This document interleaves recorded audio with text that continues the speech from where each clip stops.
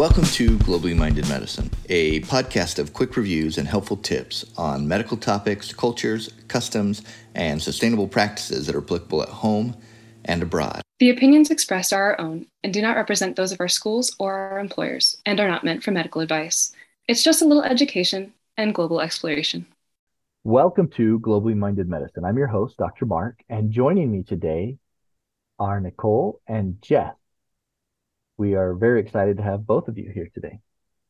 Thank you. So excited to be here. Grateful to be here. Thanks for having us. So what topic are you bringing to us today? Sure. So we're discussing climate change in healthcare and the impact that these things have on certain communities around the world. Perfect. And why is this important, specifically for us in global medicine? Sure. So as we all know, climate change is a huge topic of conversation right now. Globally, it's really important. And I guess we're not really noticing the impact that it can have on health, and especially in populations of poor income countries, indigenous people. And we really need to understand why it's important to start taking action. The World Health Organization met recently to discuss actions that we can take. Just to put into perspective how important this conversation is, they released a statistic that said that 250,000 additional deaths per year will occur from malnutrition, malaria, diarrhea, heat stress, all between 2030 and 2050. And these numbers are really important and demonstrate the shift that we need to have and the critical kind of call for help that the world is declaring that we need to take global action. And in addition to the World Health Organization, there's another group that follows the effects of climate change in health, and they're known as the National Institute of Environmental Health Sciences. They aim to discover how the environment affects people in order to promote healthier lives. So they have quite a few research ventures, but one I found intriguing was their study surrounding air pollution and respiratory ailments. It isn't a secret that particulates and smoke and pollution aren't great for us or for our patients. But what was surprising was the data surrounding rural communities outside city areas. In this study, they looked at fine particulate matter in air, which is 30 times thinner than human hair and can be inhaled. And fine particulate matter accounts for most health effects due to air pollution in the US. So in this study, they compared the concentrations of fine particulate matter in rural areas of Washington state to the city of Seattle. And they found that there wasn't much difference between the two in terms of, the concentration of fine particulate matter. And then they further listed that rural children were seen with symptoms of wheezing, nighttime waking, and limited exertion on activity. And that's just one example through the NIEHS. There's more emerging evidence-based conclusions from studies and research that you can find on their webpage. And although we in the United States have a developed healthcare and public health system, we still see tremendous discrepancies for rural and indigenous communities who are at greater health risk due to climate change. And we as physicians and future physicians really need to be asking this question of why. Yeah.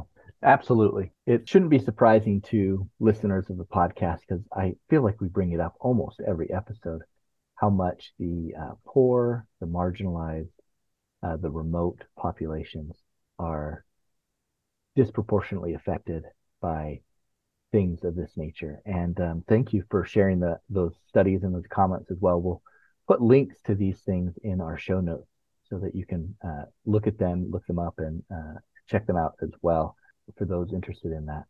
But it's just super interesting. And I think sometimes we take it for granted, this bridge or connection that there is between our own health and the environment and climate and the balance that exists in that. Yeah, there's actually a term for this idea of how human health and nature are intertwined. And it's known as a philosophical perspective called deep ecology, which was coined in 1972 by a Norwegian philosopher named Arne Næss. And it also happens to be Nicole's favorite word, right?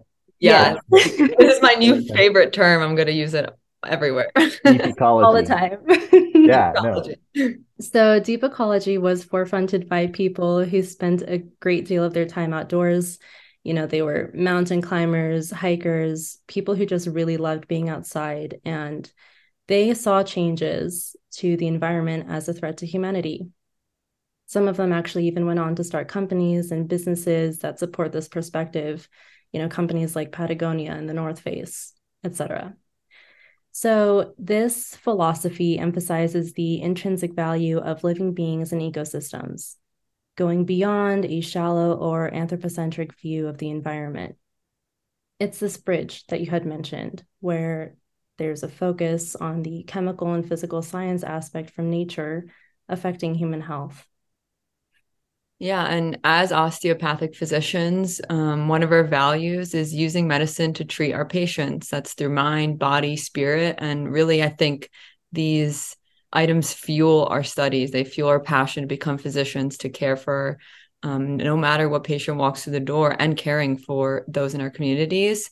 So this principle of deep ecology really takes it a step further.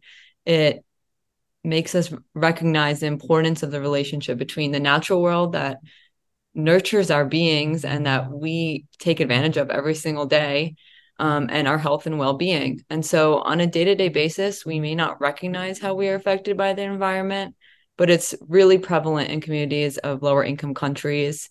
There are huge discrepancies for populations who are at greater health risks due to climate change.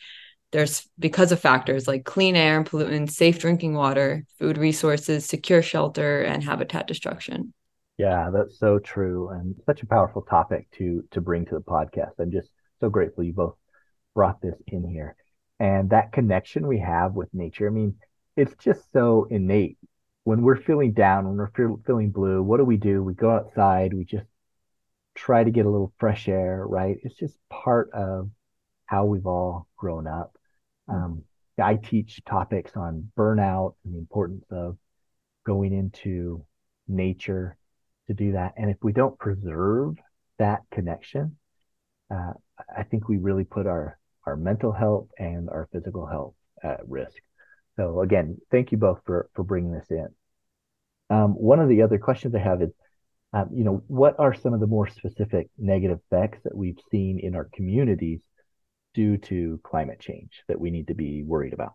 Well, we see that with rising temperatures, altered rainfall patterns, and changing ecosystems, there is an increase in the spread of malaria, for one, and other vector-carried diseases such as Zika virus and dengue fever.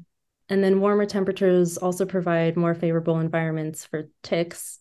Longer and warmer seasons mean ticks can expand their active season as well. So we see more incidents of certain diseases such as Lyme disease, Rocky Mountain spotted fever, babesiosis, and that's just to name a few. And the population that tends to be most affected by these diseases are those of rural and indigenous communities, where there tends to be physician shortages or a lack of access to healthcare and health-related resources. And additionally, looking at these indigenous communities, there tends to be little to no separation between the land and medicinal practices and their way of life. So a decline to their use of natural medicine and healing practices from the land is devastating. And if we were to take a look outside of these tribal communities, we see this trend, and this is once again coming from the NIEHS that I'm pulling this from, that a surge in air pollution triggers a cascade of adverse events for vulnerable populations, such as, pregnant women and their unborn, or older adults in their golden years. And this effect is worldwide. Yeah, and this is very aware. The CDC has emphasized the urgent need to address air pollution, allergens, these vector-carried diseases that Jess mentioned, food and waterborne illnesses, wildfires, floods, and temperature extremes that are only getting worse from here on out. It feels like every week, especially when it starts becoming summer in the United States, we're seeing more floods, wildfires. We've had record-breaking snow here in Utah that are causing huge floods. So these climate changes have strong impact on individuals' well-beings. as populations are being displaced, dealing with heat stress and food and water scarcity, just to name a few. Beyond these physical manifestations, it's also really detrimental to mental health. And we see these effects really devastating populations in lower income countries and worldwide. And I recently read more about like Israel follows kind of changes in their populations. And I've been reading that their temperatures are rising actually like 2 times increased rate compared to other places in the world. And so they're really kind of studying this and seeing what they can, the different like changes that they can make. And they've seen that this rise in heat has correlated with hospital admittance. Along with this heat, you're getting a greater incidence of vector-borne diseases, and also it's affecting elderly, chronically ill, ethnic and cultural minorities, poor and indigenous populations, and they're disproportionately affected. The separation is getting bigger, and I think looking at a place like Israel, we can really see it on a smaller scale of how it's affecting the population. So it's really important that we look for solutions to help these communities that don't have resources to avoid the disastrous consequences of climate change that we will see ultimately will happen unless we do some preventative action. Yeah, absolutely. You know, we've heard of malaria carrying mosquitoes that now are able to reach higher elevations due to these things. Like Jess was talking about, the spread of boundaries of vectors that used to be a little more contained. Now they're able to go into more areas because of the change in temperatures. And, you know, there are literally countries at risk of being eliminated because they are, you know, so low sea level. And as those water rises, they literally can just wipe out these entire countries. So incredibly serious implications, as you've mentioned. What changes are we starting to see that are being implemented on a global scale to combat this? Yeah, so there has been conversation. The World Health Organization met last month at a roundtable discussion. They talked about global climate action and what steps need to be taken next. So kind of the 3 main things they discussed was recognizing the repercussions from climate change crisis, how to start building resilient health systems, and also the health advantages that can stem from a low carbon society. So it's really important, and the WHO and CDC, they're starting to understand how important it is to get ahead of irreversible disaster and prioritizing our shifts and engaging in important conversations. Going back to what I mentioned about Israel, they're prioritizing policy recommendations that address these needs, especially for populations at risk. There's a movement through the Ministry of Welfare there where they have brought up this idea of engaging in home and telephone visits. So no longer relying on your family's checking in on you. Rather, there's actually people within the government that will check in with populations at risk. So elderly, poor, and ethnic minorities. And they're emphasizing having those checks so that, you know, when there's a heat wave and there's days on end with no break in the heat, and these people have no access to healthcare, so they're getting checked in on. And also they're emphasizing educating healthcare providers on these increased risks. So we're seeing the road to change in Israel through this Mediterranean Action Plan. So there really are different programs that they're instilling. For example, in polluted streams, they're turning these streams into fresh water, which is really important there because there's a decrease in fresh water. And they're doing this by shutting down illegal dump stations and replacing them with environmentally safe landfills. They're also providing grants to companies that are monitoring pollution treatment facilities and environmentally friendly technology and materials. So discussions have began, and I guess this smaller scale that I'm mentioning, it's just showing that we can instill change and that we'll see results from them. So, you know, it's important to start acting on this and implementing these changes even on a global level. That's exactly right. And Nicole had mentioned this movement on a global level, you know, addressing climate change. And there are multiple groups and organizations doing just that. One in particular is known as the Indigenous Climate Hub, and they provide access to climate change resources and other tools for Indigenous peoples One in particular is the Inuit, just as an example, but they also work with other tribal nations. And they do that to monitor and adapt to the changing climate. There's another group called Grassroots International with a mission that addresses the root cause of injustice, and they build alternatives that nurture both ecological equality and human rights. And these are just a couple of examples, but we're seeing that, some people aren't waiting for world leaders to give them an official decree to do something. Some of these organizations began 30, 40 years ago, and they're determined to protect the environment and subsequently protect the health of their community. That's so good. And it's so important to address this as a global community, but also in these smaller organizations that can create this grassroots.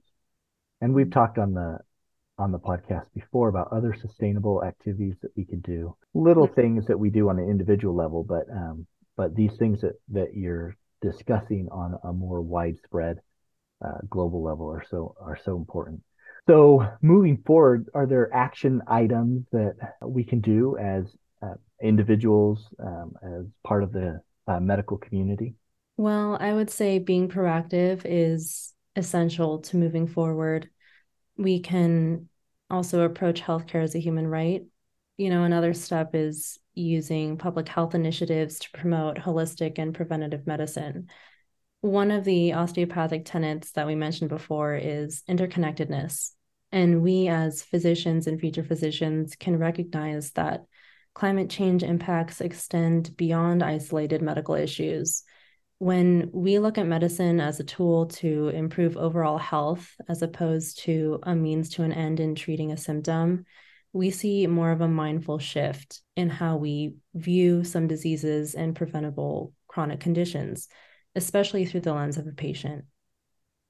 I think it accounts for broader ecological and social factors that contribute to health outcomes as well. And this involves not only treating the individual patient, but also advocating for environmental policies that promote, sustainability, supporting community resilience, and also raising awareness about preventative measures. And this kind of leads to my next point, which is to educate ourselves and to educate others about the health impacts for climate change. Change doesn't come if we don't know what needs to be done. Yeah, just to your point, Jess, it's so important to have these conversations on a smaller scale with our friends, families at home, and also beyond.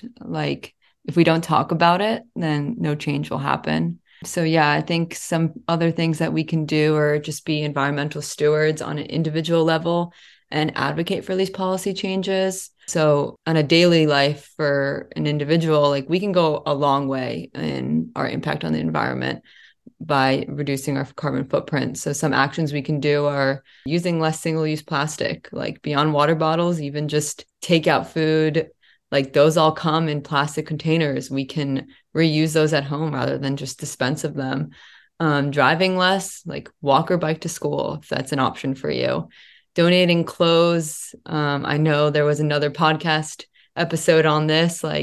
There's a lot of clothing waste, and being able to recycle the clothing that you have or donate it in ethical ways is really important. Remaining cognizant that we only buy what we truly need. Remain aware of that. We all have bouts where we go on the internet and are stressed and we just want to go buy a bunch of things. That's just natural. So maybe wait one day and think about it and be like, do I actually need this? On a policy level, reaching out to local and national government officials, you can call or email them directly. You can attend local town halls and make your voice heard. It's one of the most important actions to have is just raise awareness, have these conversations, and believe in yourself and that your words and actions will lead to change. I'm just going to end with one of my favorite quotes by Dr. Jane Goodall. She says, "What you do makes a difference, and you have to decide what kind of difference you want to make." That's so good. Thank you both for bringing this important topic to the podcast. I so appreciate your time and all of the efforts you put into looking this up and to presenting it. And we're going to have all of those links to additional information and to some of the things that we shared here in the show notes for those that want to dig a little deeper. Thank you again. Thank you. All right, let's wrap up the episode with our famous couplet. If you understand the climate health connection, you're moving in the right direction. And you might be globally minded. Stay globally minded, my friends.